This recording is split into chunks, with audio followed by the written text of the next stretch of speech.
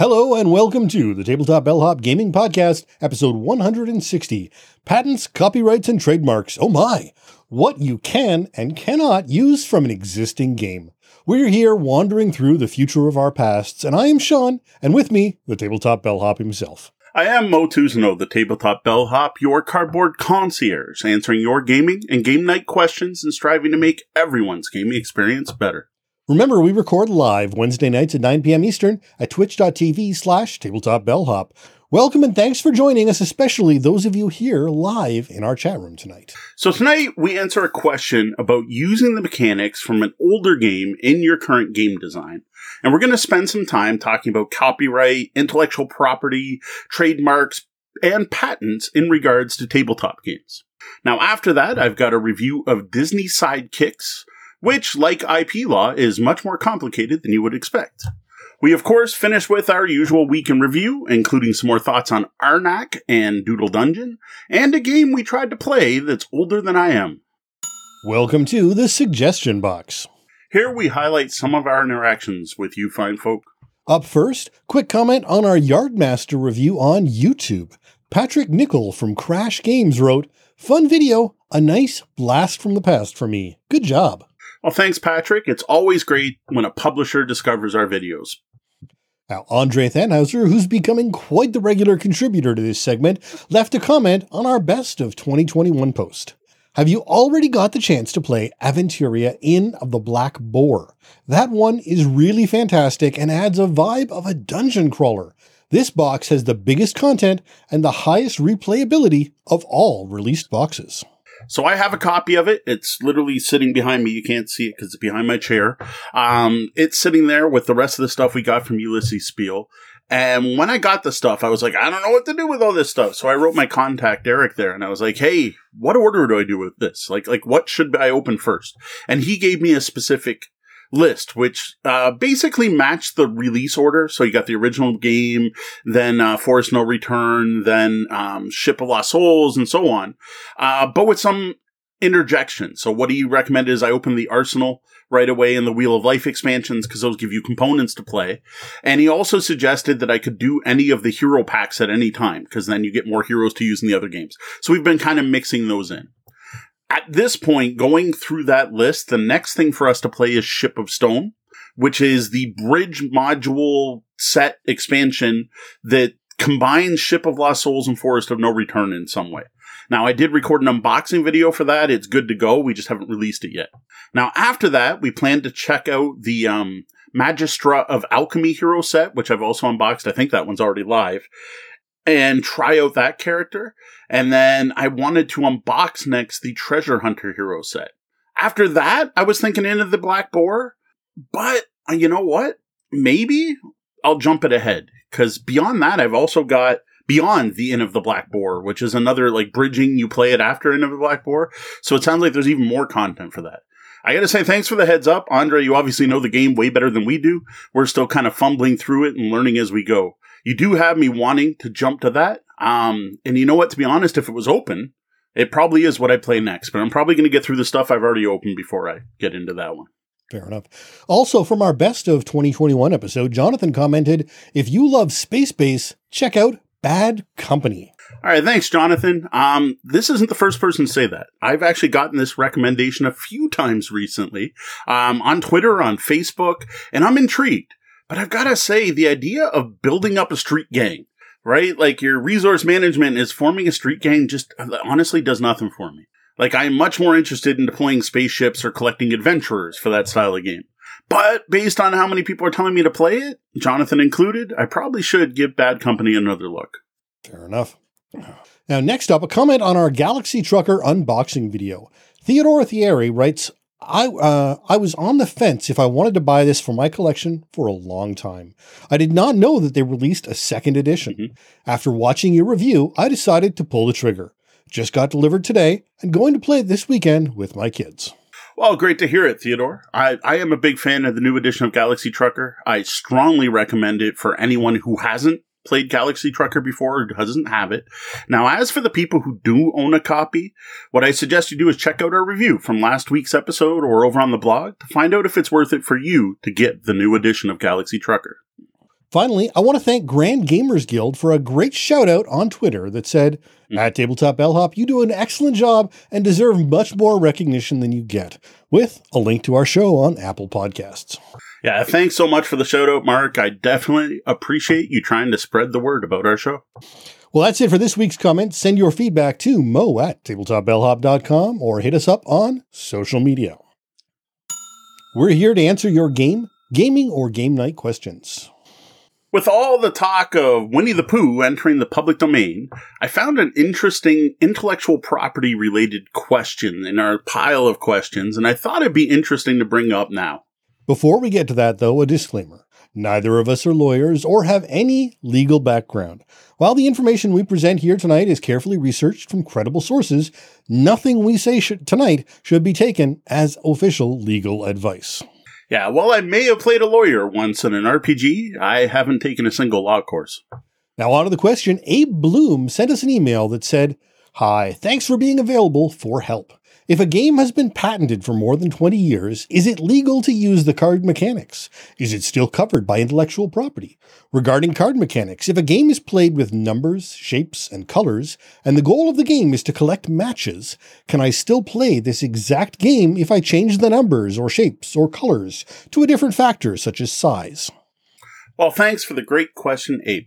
Now, this is something I see come up time and time again online, on forums, on Board Game Geek, Twitter, and I've even had it come up at local gaming events when talking to people about games, especially when talking to people considering making games of their own. There seems to be quite a bit of confusion about this topic, and we're going to do what we can tonight to try to clear some of that up to the best of our ability. Again, we're not lawyers. Well, again, I'm not a lawyer or legally trained either. As a photographer, I have spent more than my fair share working to make sure that I understand certain aspects of IP law well enough to help protect my own work. Now, do I need to say we're not lawyers again, or have we got it covered? I think we got it at this point. If you say something 8 times, people remember it. All right, let's start with the easy part. This is pretty simple. Game mechanics can't be copyrighted. It is very difficult to protect game mechanics. You are free to use the mechanics in any game ever published, and anyone can take the mechanics in your game and use them in yours. And theirs, sorry. This is the reason you see so many versions and variations of classic games, so many roll-and moves, so many skip-a-turns. Monopoly being, of course, the most popular and most obvious game that has a million knockoffs, with official Hasbro versions along with other companies putting out their own versions. Heck, one of the companies we work with regularly now, and whose games we actually enjoy quite a bit, their non-Monopoly versions, is the Op, which actually started out as USAopoly as a company that was originally created to sell uniquely themed versions of Monopoly. So the problem is, while this is mostly true today, it wasn't always the case. And it isn't, in fact, 100% true that you can't protect game mechanics. You can't copyright game mechanics. And you can't trademark game mechanics. But many games have had their specific combination of mechanics patented. Monopoly, in fact, was patented and protected from 1935 until 1952, at which time the term of its patent expired. Similarly, Magic the Gathering's process of a trading card game method of play was patented in 1994, and its protection only expired in 2014.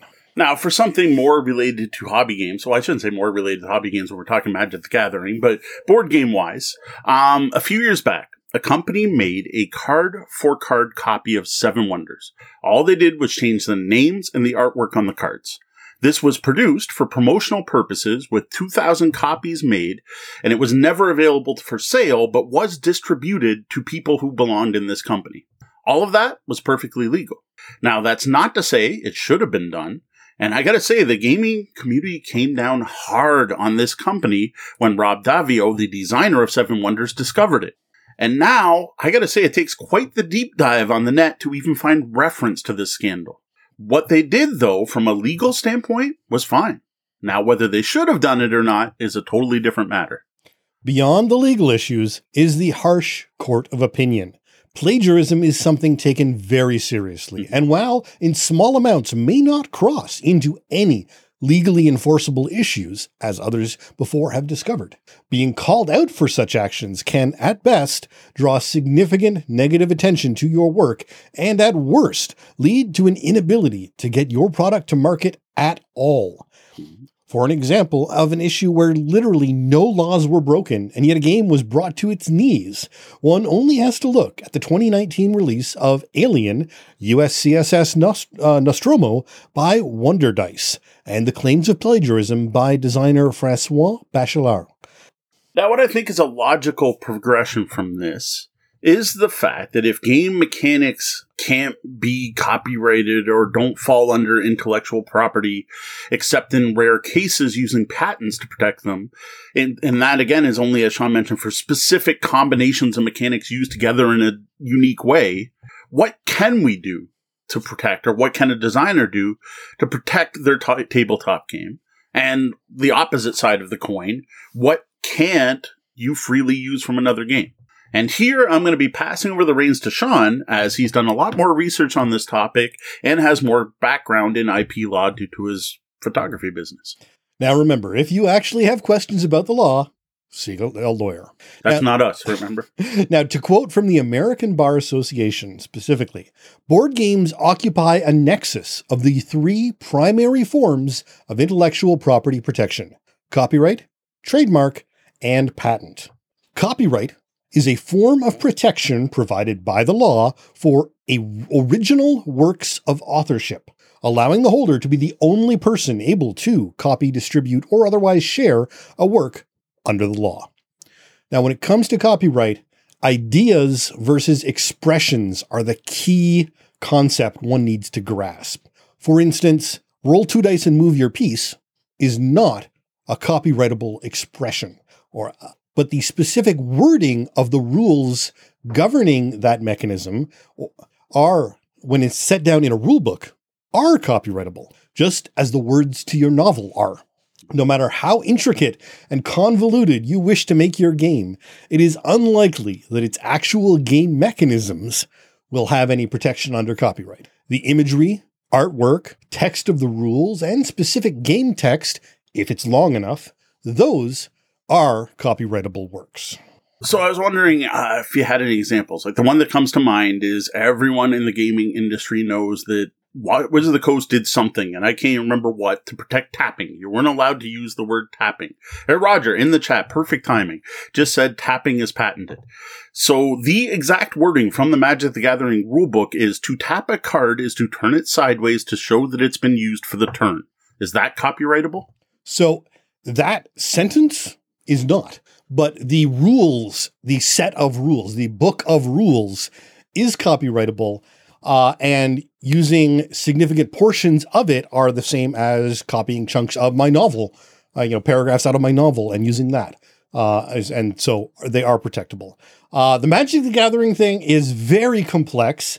Again, in our chat room, Roger has pointed out tapping is patented, and the answer is no. No, it's not, but we'll get to that. So bodies of text are copyrightable. So the rule book for Magic is a copyrighted document, but the tapping of the card is a process that we'll get to later. Now, next up, trademarks are a way to identify a product and its source as unique in the marketplace. And now marketplace is a key term because if you are a game, your marketplace is the realm of games and gaming and hobbies. It's not selling refrigerators. So there isn't any crossover between. So you could both, Monopoly could both be the name of a refrigerator company and the name of a board game, and there is no trademark problem. I was just thinking about that, actually. I'm like, now I got to make a game called Frigidaire. So now a game's name, character names, logos, graphic designs, and so on, if not generic, are potential trademarks.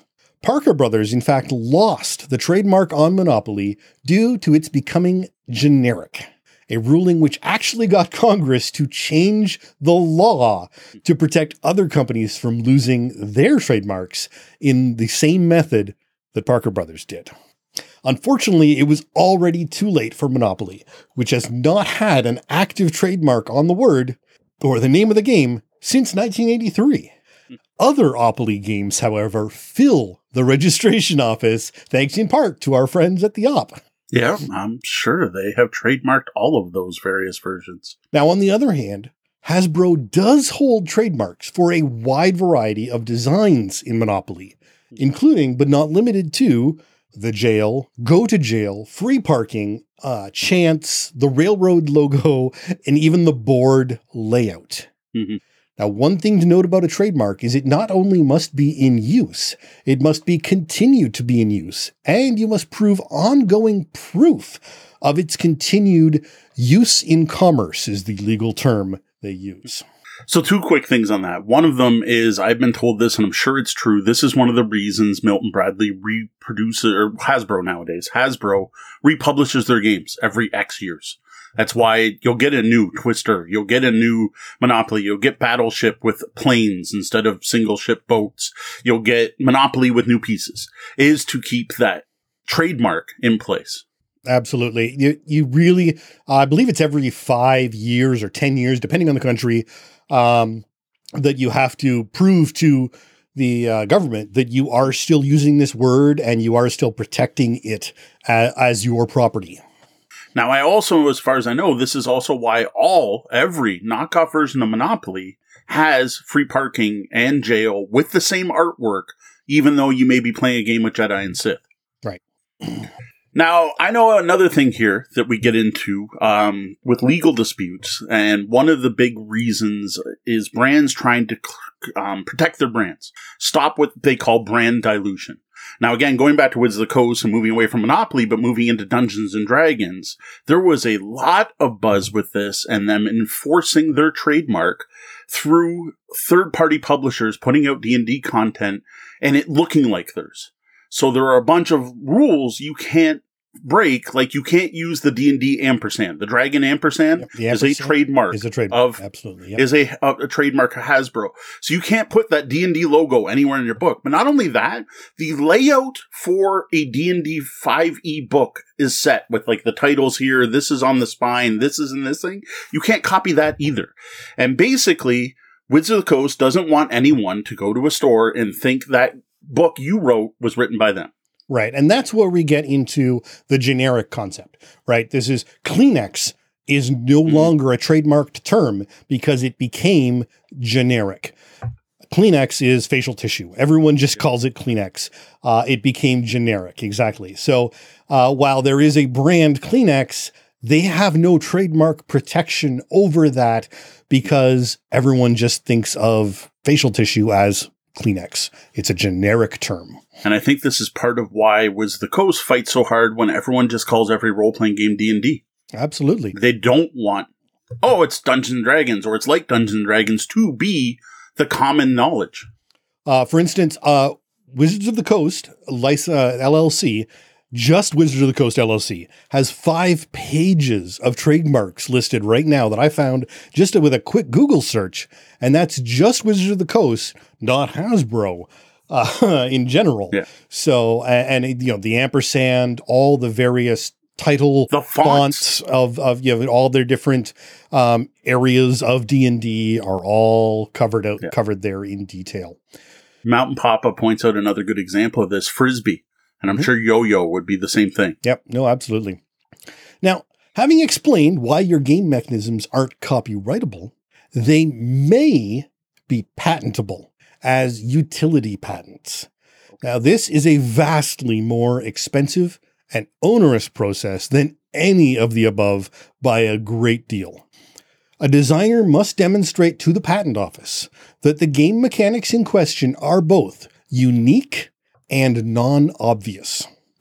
Now, that means no one else can know about or have used them, and someone with, and the definition is ordinary skill in game design for our purposes, must not be able to come up with that concept all on their own. Right. So roll 2d6 and move is clearly not unique. But similarly, making the player roll 2d20 is hardly something that another game designer wouldn't immediately think of. So it isn't non-obvious.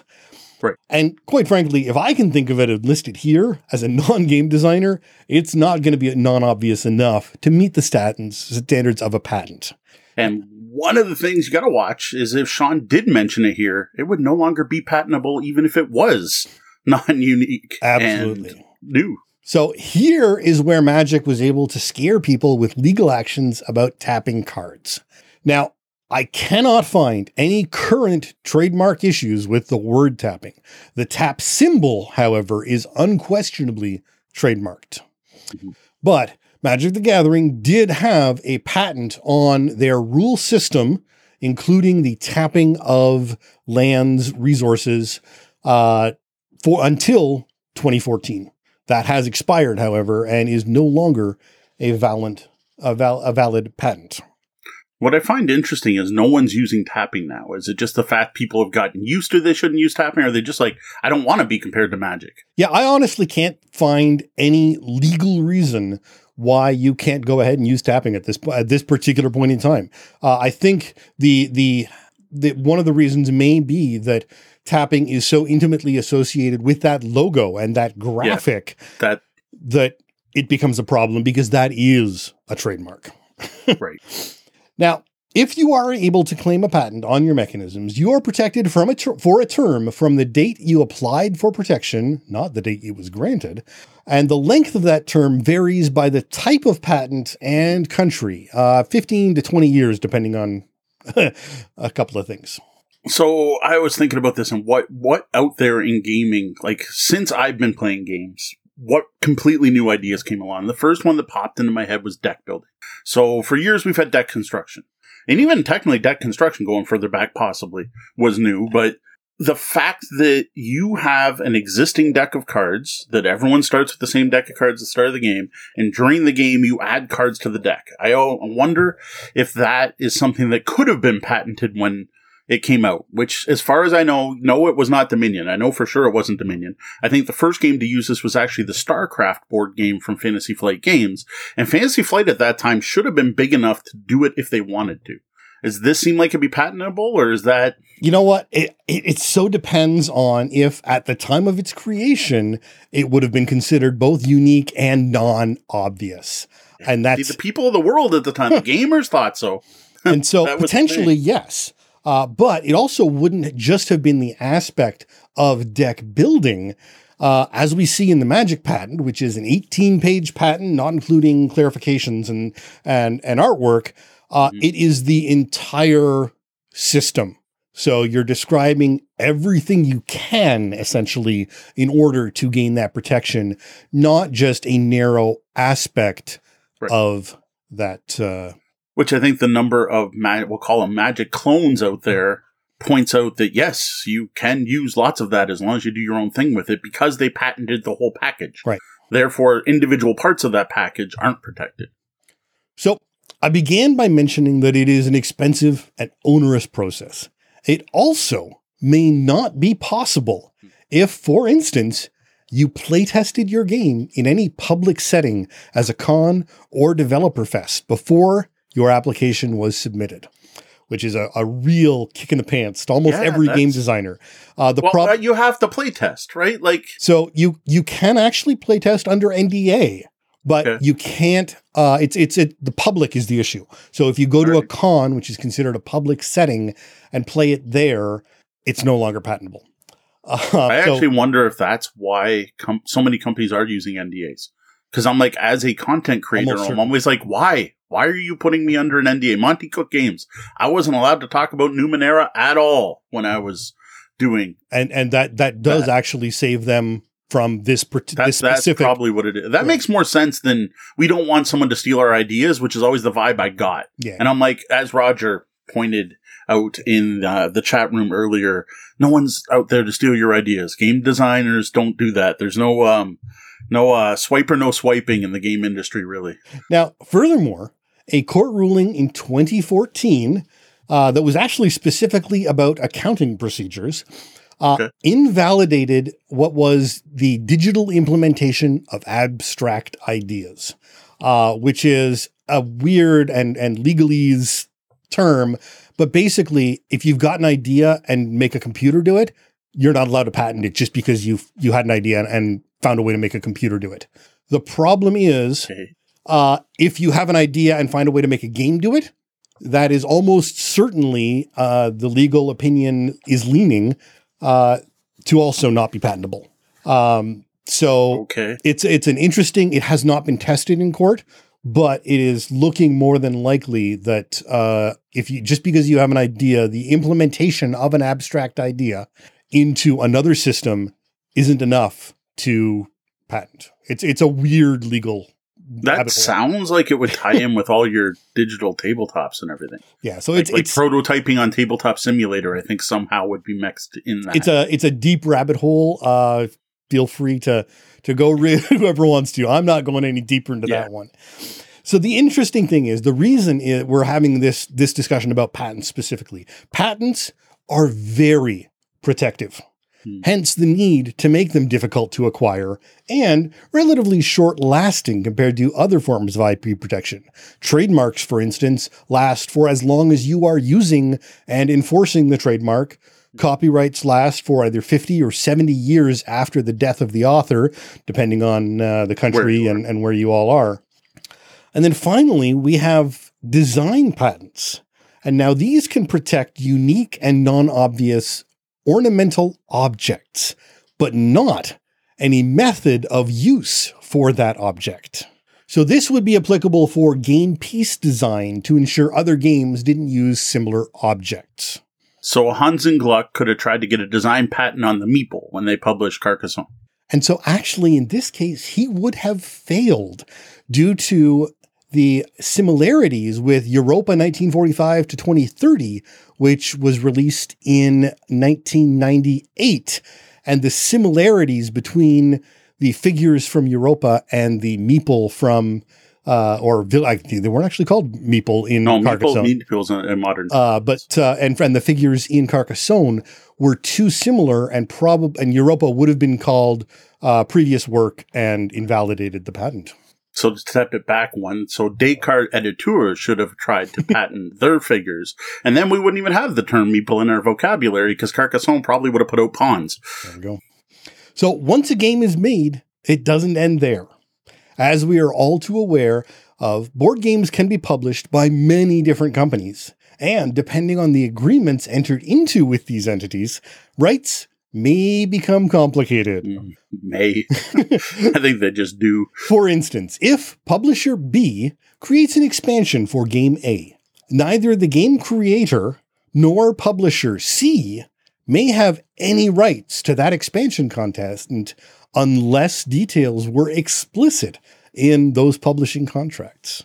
And beyond that, we have not even yet discussed the issues of other people's art in board games and what rights have been assigned to the creator by artists, potentially limiting future releases of the game or releases in foreign territories. This is actually one of the big things that keeps games from getting republished. It's one of the reasons HeroQuest took so long to come back to print, which also leads into the issues of licensing, which I am not going to talk about here because that is a completely different legal ball of wax we're not going to touch. But be aware that licensing issues are a thing, and make sure you have the license to publish something before you publish it or use it.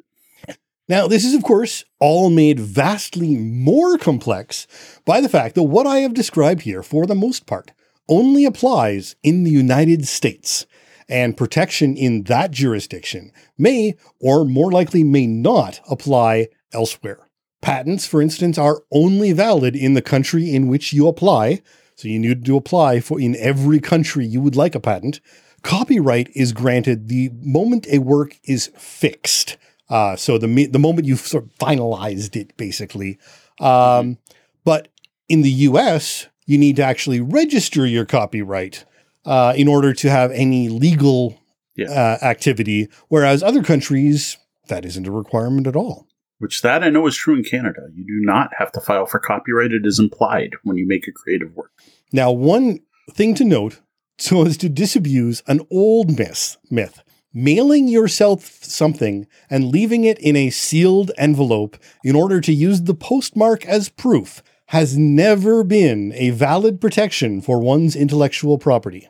I still hear this one all the time. Probably in the last month, I've seen someone tweet it. Well, it might sway a jury. If you're in a case court, you might have some people on the side listening and you might be able to sway them with that. The poor man's copyright, as it's called, is not a legal form of protection in any way, shape, or form. Absolutely. So now we get back, after all this, back to the specific question. So if a game has been patented for more than 20 years is the first phrase. So it's either patented or it's not. It's either patented or the patent has expired. Or there never was one. A search of the specific patent can easily determine its current status. If its status is expired, then no legal action regarding that patent can be brought forth by the former patent holder. That's the one right now. You should be able to use Tapped as far as we can tell. So is it still covered by intellectual property is the next statement. And if it is still for sale, and if it hasn't been 70 years since the creator died, probably yes, in some form. Yep. Yeah. Though knowing what is and isn't covered by intellectual property is important here as well. Absolutely. So regarding card mechanics, these might have been patentable, but are unprotected by any other IP law in the US outside of the patent office. So if the patent has expired, then you are free to use the mechanics by using different copyrightable or trademarkable graphic designs in your implementation. Mm-hmm. Be aware, though, that your description in the rules could conceivably and unintentionally violate copyright if you were to use the same wording to describe the mechanics and gameplay as the original rulebook, which, as we discussed, can be copyrighted. Yeah, which is actually where the problem with that Seven Wonders game, there might have been an issue, because it looked like they copy-pasted the rulebook and changed the icons to their new icons. So there might have been a real problem. Now, what Abed says, can I still play the exact game if I change the number, shapes, or colors to a different factor such as size? So first off, you can't copy another game's design or artwork. That's intellectual property. So it would depend on what these numbers and shapes are. Are they unique or are they generic? If it's generic numbers and shapes, you can probably use them as long as your version is noticeably distinguishable. Now, if they're unique shapes, there's a chance you can't. So I'm thinking of the game set. Like, I'm actually wondering if Abe is thinking of copying the game set. Because that's, when he described it, I'm like, that sounds like set. Well, there's certain S shapes in that game that I would not call generic. So you wouldn't be able to use those. And I've got to say, even if they are unique shapes, making them bigger doesn't make your version unique. Because he actually said a factor such as size. Right. I don't think producing a large print version of a game without permission is going to go over very well. But the biggest thing about all of this to me in this entire discussion, and every time it comes up, is that in general, as a game designer, you don't want to copy an existing game. Even if you can, even if it's 100% legal. There are thousands and thousands of games out there with new games being released all the time. Why copy an already existing game? If you like that game so much, play that game. If it's out of print, maybe look into getting the rights to the original and republishing it. Yes, taking existing mechanics from games and combining them in new ways is how we get new games, and that's perfectly cool. That's how the hobby and board gaming evolves. By making new versions of something out there. I just don't see the point of recreating something identically. It seems lazy to me. I just don't get it. And trust me, board game designers don't make the money you think they do if you think by copying an existing game you're going to get rich quick. And all of this is without mentioning the fact the board game community as a whole really does not appreciate knockoffs or plagiarism in any form. And unless you happen to be trying to republish the existing game for a completely new market that doesn't include any board gamers, which why you would do that, I don't know, you're going to get a lot of heat, especially in today's days of the internet. Maybe back in the 80s when we weren't all connected, you could publish something and no one would know you copied it. But nowadays, someone's going to notice. Absolutely. So that's it for our discussion on tabletop game patents, copyright, and trademarks. Remember, none of what we just said should be considered legal advice. If you're looking to protect your game or use something from someone else's game, we still recommend you get legal counsel. Now we're here to answer your gaming and game night questions. If you've got a question for us, like the one we had tonight, or something completely different, head over to the website, click on Ask the Bellhop, or fire off an email to questions@tabletopbellhop.com. Welcome to our review of the cooperative board game Disney Sidekicks. Thanks, Spin Master, for sending us a review copy of this game to check out. Disney Sidekicks was designed by Eric M. Lang and features artwork from Greg May. It was published in 2021 by Spin Master Games. Now, the game says 2 to 4 players on the box, though I honestly don't see any reason you couldn't play this solo, like many cooperative games. Now, a game of Sidekicks takes under an hour, sometimes way under an hour, if you've got some bad luck going on. Sidekicks has an MSRP of $30, $29.99 specifically, and should be available through both the mass market and hobby game retail chains. Now, in Disney Sidekicks, players get to kick it into hero mode as one of 5 popular Disney sidekicks working together with the other players to rescue their heroes and defeat at least one of Disney's most infamous villains. Along the way, they will have to deal with the villain's henchmen, defeat guards, and rescue villagers in order to learn new skills for their sidekicks. Check out our Disney Sidekicks unboxing video on YouTube for a look at the components you get with this game. Now, quickly, you get a rulebook. It features one of the best component overviews I've seen in a game, as well as a useful gameplay summary on the back. I wish more publishers did both of these things. There's a nice looking 2-sided board, which is used at different player counts. The board box does come with a single, rather thin cardboard punch board that holds some of the smallest tokens I've ever seen in a board game. These are so tiny, I was going to worried that I would, wow, English not working. These are so tiny, I was worried I would lose some just while unboxing the game for the first time. And this is always a concern, especially depending on the age ranges that a game is targeted at. Correct. Now, other components include oversized cards for the sidekicks and villains, standard size danger cards and power cards, a custom 6-sided die, a plastic castle and bridges, and miniatures for the sidekicks and villains. And I gotta say, I was especially impressed by these miniatures. I can see a Disney fan buying this game just for those miniatures. All right, well, now that we have an idea of what you get in the box, how about you give us an overview of how Disney Sidekicks is played? All right. Pretty simple. Start by putting the board out on its appropriate side, put the castle in the middle, and add all the bridges. Seed the board with guards and villagers, and then have everyone pick a sidekick. Now, the sidekicks included in this game are Abu from Aladdin, Lumiere from Beauty and the Beast, Timon and Pumbaa from The Lion King, Tinkerbell from Peter Pan, and the 3 fairy godmothers, who count as one character, from Sleeping Beauty. For each sidekick, the player is going to collect their character card, their miniature, which is placed on a starting spot, a reference card, a health token placed at the end of their health track, 1-star token, and their hero token. Note, hero is different than a sidekick, which is placed inside the castle.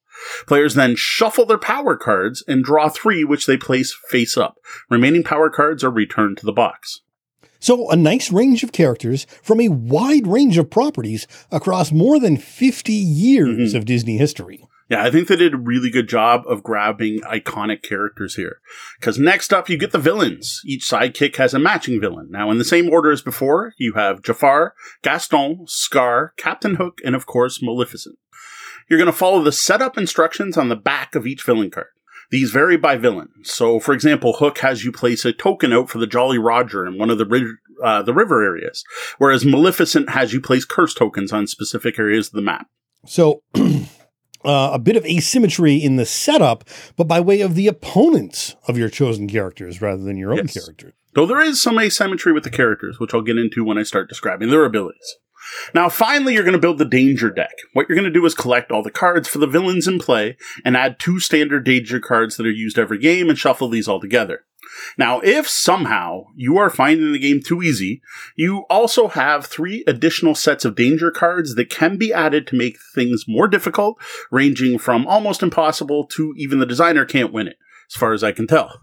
I very strongly suggest forgetting these even exist. I originally read this as Danger Duck, and now I'm disappointed. Now, is that a Disney licensed Danger Duck? I remember Darkwing Duck. Hey, yeah, it's Danger. Yeah, that's Danger Duck. Yeah. That one's past my Disney knowledge. Now, gameplay in Disney Sidekicks is similar to many other popular cooperative games, where on a player's turn, something bad happens, then the player gets to act, spending a set amount of action points to choose between different actions. Now, victory is achieved if the players manage to save all of the heroes and defeat at least one villain. Now, defeat for the hero, or sidekicks, sorry, I always want to say heroes, because I just think you usually play the heroes, right? So defeat for the sidekicks for the players can come in many forms. The players lose if even one sidekick is defeated, if 3 bridges on the board are destroyed, if the castle is filled with a mix of 5 guards or villagers, or if a villain-specific defeat condition is reached. These are on the specific villain cards. For example, if Maleficent gets all her curse tokens out, you lose the game. So pretty standard, a lot of ways to lose, since as we've discussed often before, co-op games shouldn't be too easy to win, or where's the fun in playing? Totally true. Now, each turn, going around the table starts with drawing a danger card. These will have you complete up to 3 steps, with most cards having all 3, some not having all of them. Starting by adding villagers to the map. Now, if at any point when adding villagers to the map, you end up with 3 villagers in the same spot, one's captured and sent to the castle. Remember, if the castle ever has 5 villagers and or guards, the players lose. Remember, social distancing, don't crowd up. So there you go, the game's even timely. Next is the Danger Rises phase. This is the middle part of the card. You're just going to read it out loud and do what it says. These type of events lead to things like different things happening on the board, and they're based on what villain card deck it comes from. So, for example, Hook will have the Jolly Roger attack anyone who's adjacent to that river, or Maleficent will start cursing more areas of the board. Finally, on the last part of the card, you will either place a guard token where the sidekick who's going is, or the appropriate villain will move towards their sidekick. Sorry, not necessarily the one who drew the card, but the matching sidekick, and then stop and attack any adjacent sidekicks from where they end up. Now, I talked about attacks here. These are made by rolling a custom die, a number of times equal to the number of attack tokens on the villain. For example, Scar has 3, whereas Maleficent has 1. Now, you roll the die, and if you have like these scratch marks, those count as hits from the villains, and that each hit removes 1 health from the sidekick. If a sidekick ever runs out of health, of course, the players lose. Now, when placing guards, because some of these cards will tell you to place guards, if there are ever 2 guard tokens in the same spot, they don't need the reinforcement, and 1 moves back to the castle. Remember, if you get a mix of 5 guards or villagers in the castle, you lose. Again, pretty standard for co-op stuff. You do the bad thing, then you do a specific opponent bad thing, check to make sure nothing horrible has ended things, and then the player can finally go. Yeah, this is familiar to many other co-op games. So assuming you haven't lost at this point, which can be a pretty big assumption, you then get to take actions with your hero. Each hero has either 3 or 4 action points to spend. Actions include moving your sidekick to an adjacent spot, jumping over any spots occupied by other sidekicks or villains. Note, if you move onto a spot with a guard or henchman, they will attack you.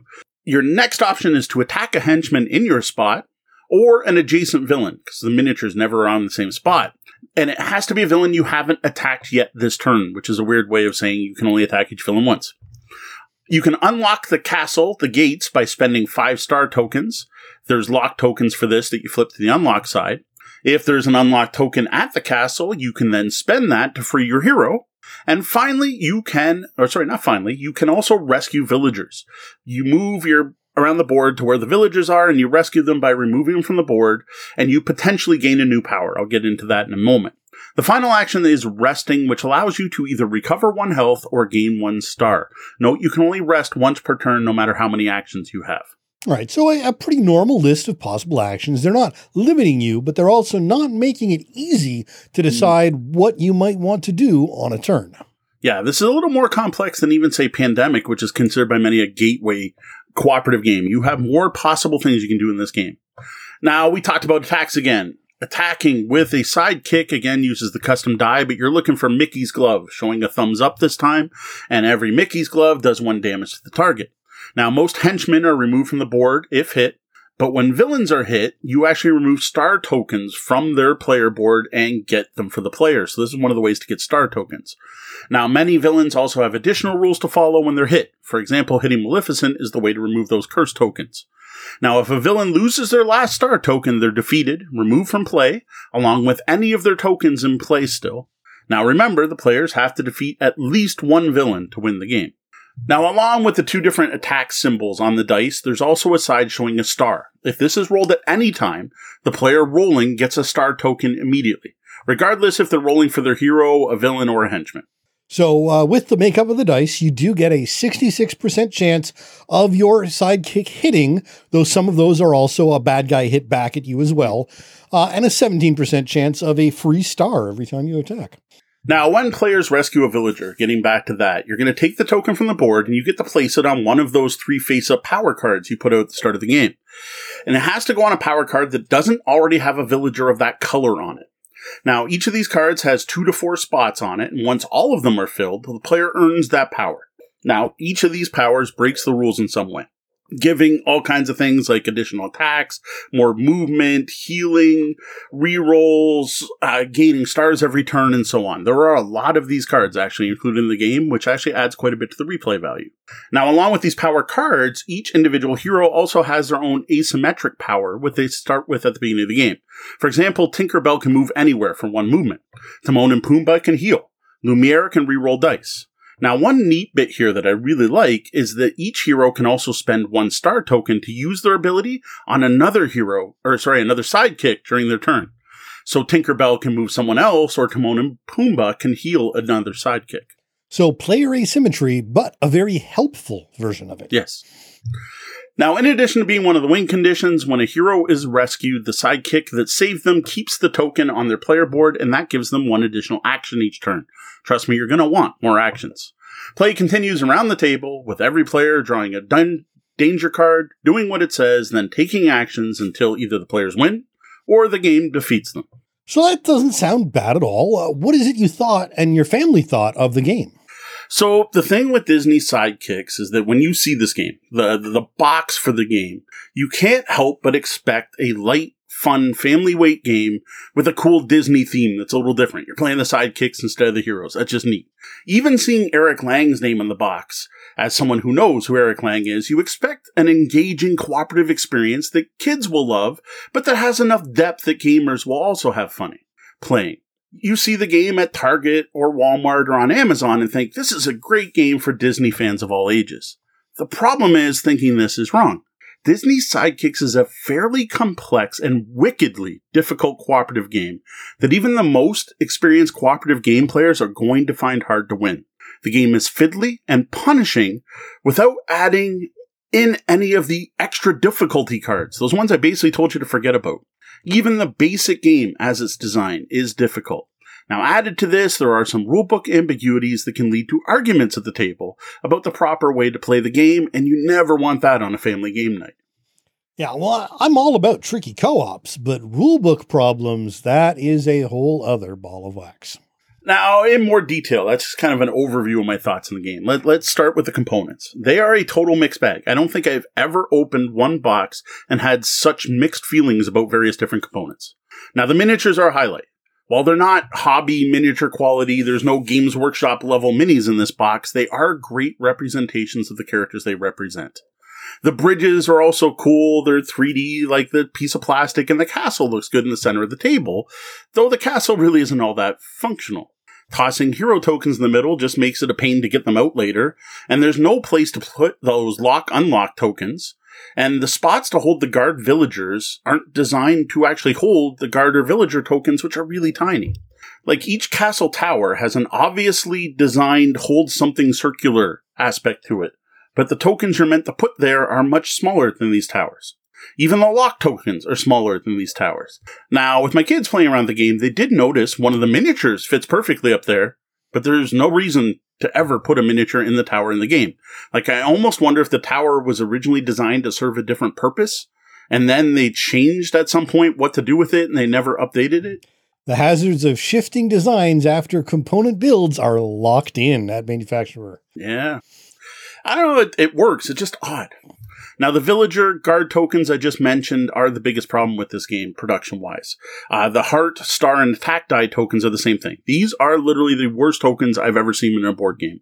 And I've played a lot of board games. They are thin, they are cardboard, they're not paper, but they're super tiny. Added to that, the villager tokens need to be differentiated. And they feature 2 colors, an orange and a brown, that are almost identical. And if I don't play with my hue lighting, I can't tell them apart. And that's from someone who doesn't have any vision issues like color blindness. Ouch. Take that, folks. We're too nice to the games we review. Now, another issue is the rulebook, as I mentioned. While it's well designed, lots of examples, well laid up, there's actually more examples than rules, which is great. There are a few ambiguous rules. Now, on a positive note, Spin Master has published an updated rulebook on their website, and you can go there and download the PDF. The problem with this is that most people buying a mass market Disney game aren't even going to consider looking online for rulebook updates or errata. That's something only hobby gamers tend to know to do. Indeed, while most hobby gamers wouldn't think twice about checking for updates, your average family game night does not involve checking the forums at Board Game Geek. No, it does not. Now, as for the game, it's actually pretty solid. Setting up the board with its various villain counters and cards actually gives me a lot of flashbacks to Horrified from Universal Monsters Horrified. And that's a good thing. Actually, quite a bit of the gameplay here reminds me of Horrified in a good way. All the rules seem to work together and work well. Moving around the board, freeing villagers, gaining new powers, and battling henchmen and guards is actually quite fun until you lose suddenly. Because losing in Disney Sidekicks is something that's going to happen frequently and early. It is so hard that in one game, we even lost before one player had a chance to take their turn. Though I will note that was on the hardest difficulty level trying those cards I told you just forget about. And this is one of the reasons I'm telling you to forget about. No one wants to play a game where they don't get to take a turn. Now, in most games we played, we lost due to the castle getting filled up. And that happened mainly to specific danger cards that have you place tokens on a spot and on the spots adjacent to it. This is a mechanic that's similar to Outbreaks and Pandemic. The limit of only one guard or two villagers on a spot can be extremely punishing. Then you throw Maleficent into the mix, which you're probably going to want to do because, well, it's Maleficent, and plus the Fairy Godmother is the coolest sidekick with 3 different little miniatures that can split up, which is really neat. Playing with Maleficent makes it worse, because those curse tokens instantly send any villager added, no matter what's already on the spot. So I strongly recommend, and here's my biggest tip for anyone who picks up this game and has listened to this, besides ignore the higher difficulty cards, like literally put them under the insert. Years later, when you've mastered the game, you can pull them out, is don't use Maleficent until you've managed to win a few times. Honestly, I have to say, from a frustration perspective, this reminds me a lot of playing through the Monster Box of Monsters with some very similar unfavorable experiences. Yeah, like you literally put that on the shelf. We're basically done with that for now, and I can totally see a group doing this. Now, in addition to losing due to the full castle, that was in the games we played the most common. We did have games where we lost due to heroes dying. So even having a character like Timon and Pumbaa, which is the one sidekick who can heal, well, it doesn't help if it takes 3 turns to get back to Timon and Pumbaa so they can heal again. Now, that's 3 rounds of danger deck draws before you get to use that ability. And well, in theory, you read about a game like this and you're like, well, it's perfectly balanced because every turn, bad things happen, then you go. So it doesn't matter how many players you're playing with. But that's not true in this case. Honestly, the easiest way to win in this game is to play 2 players and make sure one of those players is Timon and Pumbaa so you can heal every other round. And I would recommend Abu for your second choice because Abu lets you skip over danger cards. On his turn, he draws 2 cards and he discards 1 to the bottom. So you can throw away those, it's going to outbreak. Well, I'm using the pandemic term, but you can throw away that, put the guard there. You're like, oh, no, we'll do this other one. And by spending a star, you can do it on the other player's turn. So with that team, the game becomes much more winnable. Indeed. Character choice and optimization is a factor in these sort of co-op games. But that's speaking as an experienced gamer and not sitting down with a bunch of 8-year-olds who want to play their favorite characters. Yep. So all that said, Disney Sidekicks can be quite fun, as long as everyone knows what they're in for when they sit down to play. The key to enjoying this game is making sure all the players clearly understand the various losing conditions and making sure everyone's cool with trying multiple times to win, expecting to lose more often than not. You can have a ton of fun playing this game as long as you go in with the right expectations. A modern, complex co-op game and not your Hasbro family game night. Yeah, and that's my biggest worry about this game, is who it seems to be marketed to. This is a Disney-themed game sold in mass market stores that's most likely going to get bought by Disney fans or as gifts for Disney fans, who are most likely kids. This is not in any way, in my opinion, a kid's game. While the box says 8+ on it, I don't know many 8-year-olds that could learn this game on their own, nor many who would enjoy the fiddliness and difficulty of this game. To me, Disney Sidekicks is a difficult cooperative game best enjoyed by experienced gamers. And that's not really how it's being sold. Indeed, Disney branding it as one would expect Disney to, but that has shaped expectations. To be fair, I never would have looked twice at this game if it had not had Eric's name on it. I would have simply assumed that it was a candy-coated kids experience and not a stress-inducing hobby game. So if you're an experienced gamer who enjoys cooperative games and loves a challenge, you may want to pick up Disney Sidekicks. Especially if your group enjoys the theme and the license, the whole Disney thing. Lots of Disney fans out there. Now, if you're a fan of difficult cooperative games, and the one that comes to mind to me is Ghost Stories. For years, Ghost Stories has had a reputation of being the most difficult but winnable cooperative game out there. Well, I think it has to pass that throne on to Sidekicks. I think if you dug Ghost Stories and you want that kind of challenge, there's stuff you will enjoy in this game. Now, if you're a Disney fan looking for a fun game to play with your family, something that your family will enjoy and gamers will also enjoy, I can't recommend this game. Instead, I recommend checking out Disney Villainous, Spin Master. This is more of a game that the entire family can enjoy and that I found works great with both new and experienced gamers. Now, if you are really hooked on the theme of Sidekicks, I recommend find a way to try before you buy in this case, instead of rushing out to grab this right away. Now, if you just want some cool Disney miniatures, this box has some very cool ones. As a bonus, you get a game you might like, you might not. Just don't expect to win very often, if at all, if you do play it. For everyone else, I'm sorry to say this is a skip. Disney Sidekicks is a game that seems to have missed its mark in a number of ways. It's a game that's confused both in its target market and its component quality. While there's some neat stuff going on here, the way it's all put together keeps me from giving it a general recommendation. Well, that's it for our review of Disney Sidekicks. We'd love to hear what you thought about this game in the comments, and we welcome you to check out our more detailed written review over on the blog at tabletopbellhop.com. And now the Bellhop's Tabletop, where we look back at the games we played since last episode. I am going to jump back to one thing that was said in the lobby that I think is a valid question. If you re-themed it, where would you take it? So would you play it? And I've got to say, honestly, the only thing really selling this is that theme. I love the idea of sidekicks beating up villains and saving the heroes, and there's even some thematic tie-ins. Like the player abilities all have featured Disney art, and they have themed abilities, and it's done like Abu's good at stealing things and handing things out to other players. Tinkerbell can teleport all over the place and make people fly. The fairies are the coolest because it's 3 miniatures, but when they pass over another character, you can attach one of your 3 fairies to that character, and then they have defenses from any attacks until they get hit. And then when they get hit, the fairy flies back. And that's all really well done. And I honestly don't think I would have grabbed this if it was just yet another co-op game or another fantasy game where I'm trying to rescue prisoners out of a castle. Fair. So as for games being played, I'm going to stick to physical only games today with a little bit of notes about digital, but I have been playing online, and I'm sure Sean's got 18 more games than I do going online. But I'm going to stick to physical plays because we have some.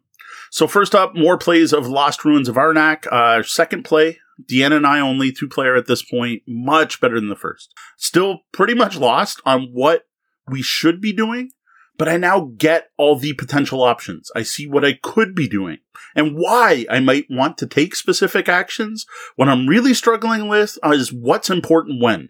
Should I be rushing up this track? Should I be discovering sites? Should I be fighting monsters or leaving them for later? That I'm still kind of clueless on. We're obviously still learning the game, but man, we are having a lot of fun. Everyone's been saying it. The hype so far really stands up on this one. I am, even though we're fumbling, we're having fun fumbling.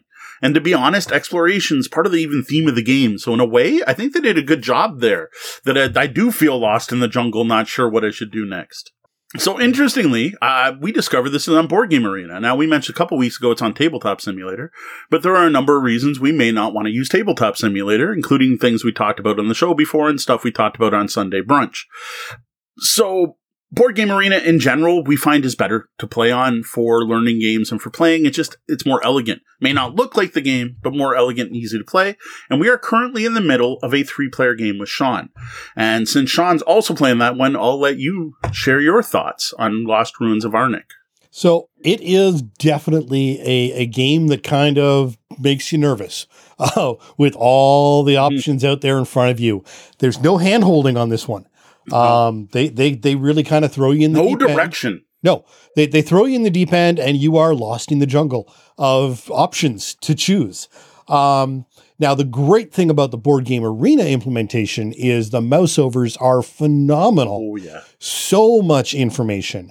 What I discovered this morning as I was being lazy and not wanting to get out of bed, playing it on a small screen on my phone, however, is not a good experience. You need the monitor space. You need to be able to look at everyone's boards, see the main board, the player boards, your cards. There's so much information there that trying to maneuver around on a phone was just a disaster. So I won't be doing that again.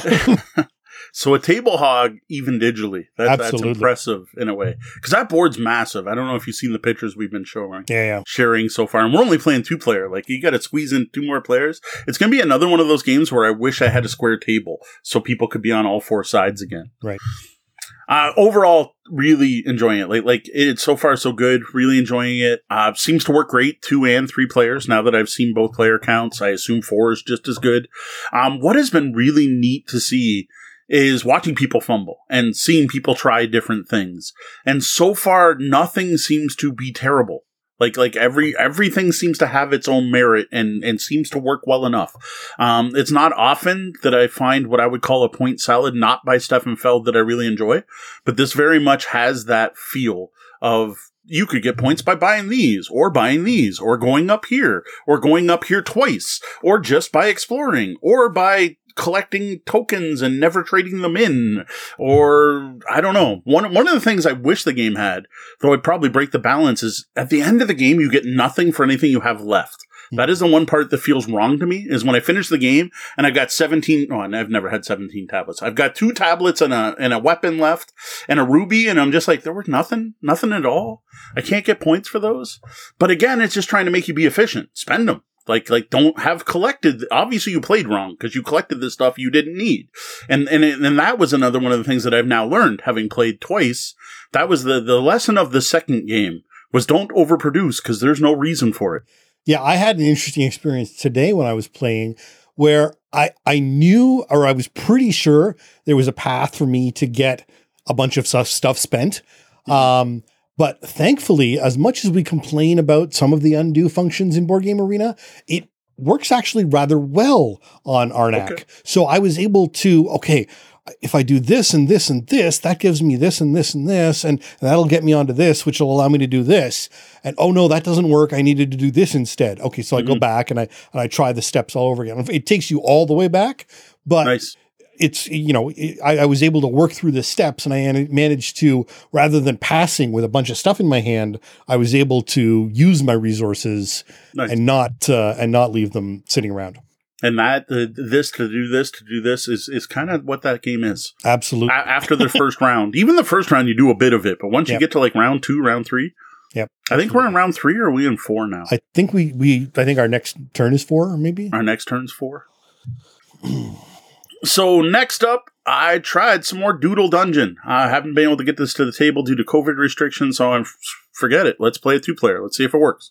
And I gotta say, it worked really well. Like, better than I thought it would. For some reason, I thought you would need at least 3 in the interaction.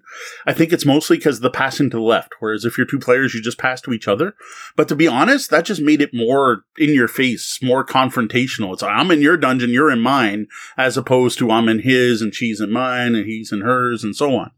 And it actually worked really well at 2, so I do strongly recommend Doodle Dungeon at 2. I gotta say, the game is so much better on the second play after you see how everything works. I'm still gonna stick by my original assessment that people should just dive in. What I think you need to do is make a sample board that's like, 5x5 instead of as big, and just kind of show people how it worked, maybe? I don't know. But having played the game once already, dungeon building was completely different. There was a lot more strategy on where I placed my monsters, where I placed my walls, and specifically knowing the rules for drawing paths, that you can only enter a certain cube on your map twice, not 3 times, was fantastic, because that let me set up situations where you had to make a hard choice. You had to go this, you could get this, or this, or this, and that's it. And realizing that was something we totally missed the first time.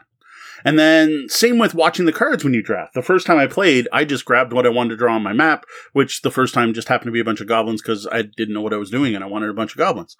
But no, how important your deck becomes when you're doing the defense phase where the hero's going through, you're using the cards you drafted to draw to buff your orcs and have your dragons breathe fire and have the opponent's hero jump over pit traps. That was a very big difference. And then tracing the hero's path, the other aspect of the game.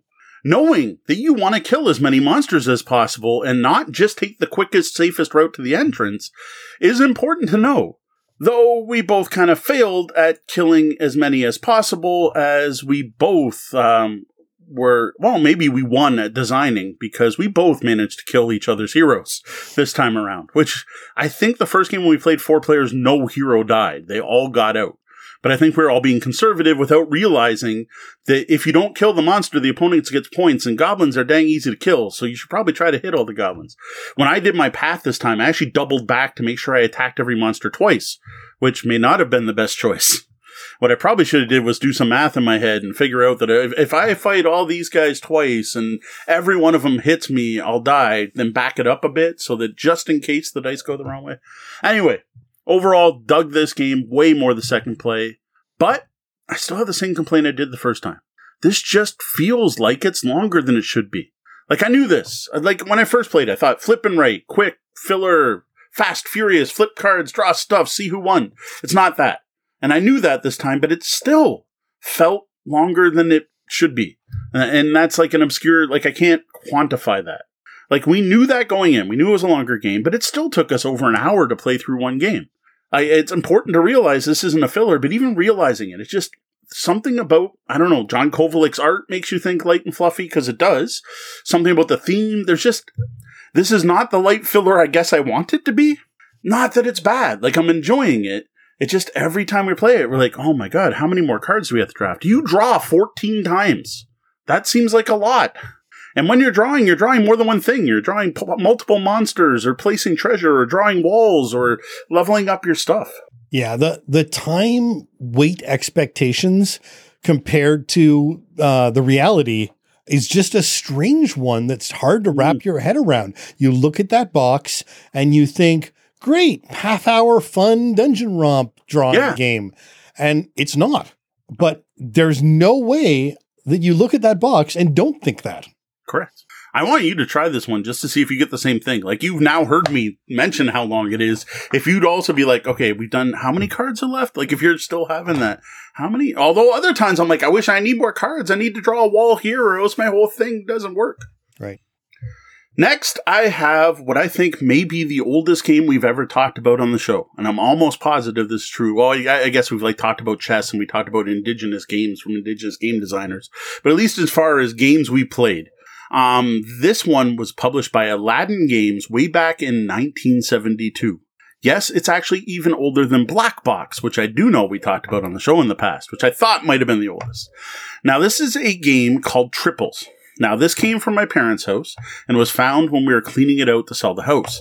It's been sitting on my pile of shame since then, so it's been there for a long time. But I figured it sat at my parents' for how long, so I guess it's fine. So we grabbed it the other night on a whim. Well, I gotta admit, it could have used a wash before we played. It looked to be in good shape. I saw the rules were 4 pages, so I'm like, I can read this while we get it all set up. So we set it up, and one of the first things that caught my attention is just how well made the game was. And a Black Box is the same. Like it's this plastic tray with plastic tiles with etched arrows on them and clear acrylic tiles for the playing pieces that were thicker than most board game cardboard. Everything was just really well designed and tight. And I was really impressed by it. And I don't know, part of me thinks They don't make games like this anymore with this much plastic. But then I look at the cool mini games with all the plastic in them, and I guess plastic's not the problem. But like nowadays, these would have been cardboard tokens on a cardboard board, I bet, right? It's the same reason Grinto doesn't have a base to put all those tiles on. So anyway, so the way you start the game, you put starting spots in the corners and finishes in the opposite corners. And it's circles versus squares. You then take all the tiles, and there's like 64 of these or something like that, and they all have 3 arrows on them. And what there is there's every possible combination of 3 arrows pointing to exits off a square. So all your, 8? Is that up to 8? I think that adds up to 8. 8 possible directions, 3 different arrows, and all possible combinations. And there's 2 ways to play. You can randomly build the board, or you can strategically build it while you place them. We kind of did a bit of both. I wish we had just done randomly. So you do that, and then there's some blank tiles that go in the middle of the grid that make it so you can't just go directly across. Then we realized we were short 6 or so tiles, and we couldn't actually complete the board. So that was disappointing. But I had read the rules at this point, and they sounded solid. So we tried it. So all we did was we eliminated 1 column and shifted everything over once. And I gotta say, the game was good. Like, this was one of those, wow, this is brilliant. Like, how is this game not out still? How is no one not kept up this? It must be out of patent, and it's probably the trademarks not being enforced, to go back to early in the episode. I am surprised no one is marking this game. So the way it works, as I said, every tile's got 3 things on it, and all of the basic thing is, you go from your start, you're trying to get to your finish. Whoever gets to the finish first wins. When you move what's under your opponent's tile. That's it. So you move based on the 3 arrows under your opponent's tile. You move, then they move based on the 3 arrows under your tile, and you're trying to get to the end first. It's all about strategy and planning ahead, and has a very chess-like feel. There are even special rules that if you can get both pieces into an infinite loop, you win. There's also rules if you can get it so it's a stalemate where neither place can move, you can win. And there's some other rules that basically break all the possible problems with the game and makes them win conditions. So you actually try to break those rules. Honestly, it was like when I pulled out Black Box and I was like, man, this game's really solid. Black Box is still being published some parts of the world, just not here. This game from 1972 was fantastic. I really wish we had a complete copy of this. I would be breaking this out, going, check this game out. It's older than me. This is really neat. Now, maybe had I played 5-6 times, I'd be like, oh, there's a definite strategy or something, but I can't see it because of the random tiles. So what I do want to do is call out, if anyone has a copy of triples or pieces for triples, reach out to me, please, because I would love to complete my copy. Though I'll admit I'm not paying any collector's prices for it, because I could go on eBay right now and buy a complete copy for $10. If it wasn't for shipping, I would have done that already. Fair enough. Well, how about a look ahead? What do you have planned for the coming weeks? All right, so this week I had 2 packages show up. We got one here and one here. We're going to be opening these up after in the after show. So anyone here in the chat, feel free to stick around to see what's in those packages. That's going to lead to more unboxings. We're now going to have enough games to start doing some unboxings again to get those done. As far as game playing, Deanna is already saying in the chat that we should be playing Arnak after the show ends. Maybe after Boba Fett.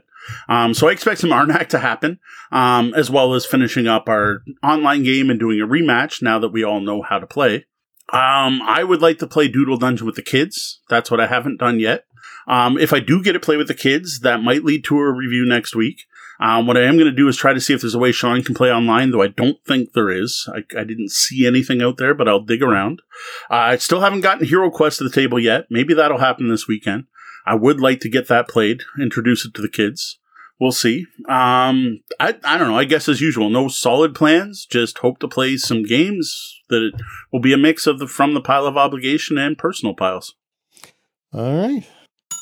And now a quick shout out and a thank you to some of our VIP guests, our Patreon backers. We greatly appreciate their support. Kevin Reno, thanks, Tech. Timothy Smith, thanks, Timothy.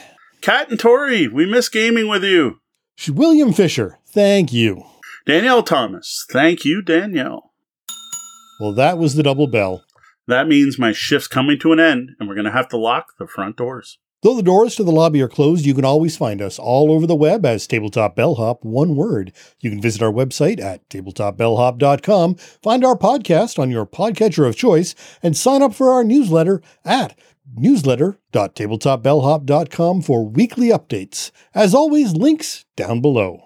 Now, of course, we also have a Patreon at patreon.com/tabletopbellhop. The main reason I point you there is to get awesome, cool bonus stuff like bonus audio and access to our Discord, which I can't say is hopping, but is active enough and gets you to interact with other awesome Tabletop Bellhop fans. Well, that wraps up the time we have for the show tonight. For the lobbyists, thanks for joining us, and be sure to stick around and join us in the Penthouse Suite for the after show, and stop by on YouTube Sundays for brunch. For Tabletop Bellhop Gaming Podcast, I'm Sean. And I'm Mo. Thank you, and game on. Find full reviews, show notes, and more at tabletopbellhop.com. Graphic design by Brian Weiss at RPG & Co. Music is Nimbus by Evening Land. The podcast is released under a Creative Commons Attribution license.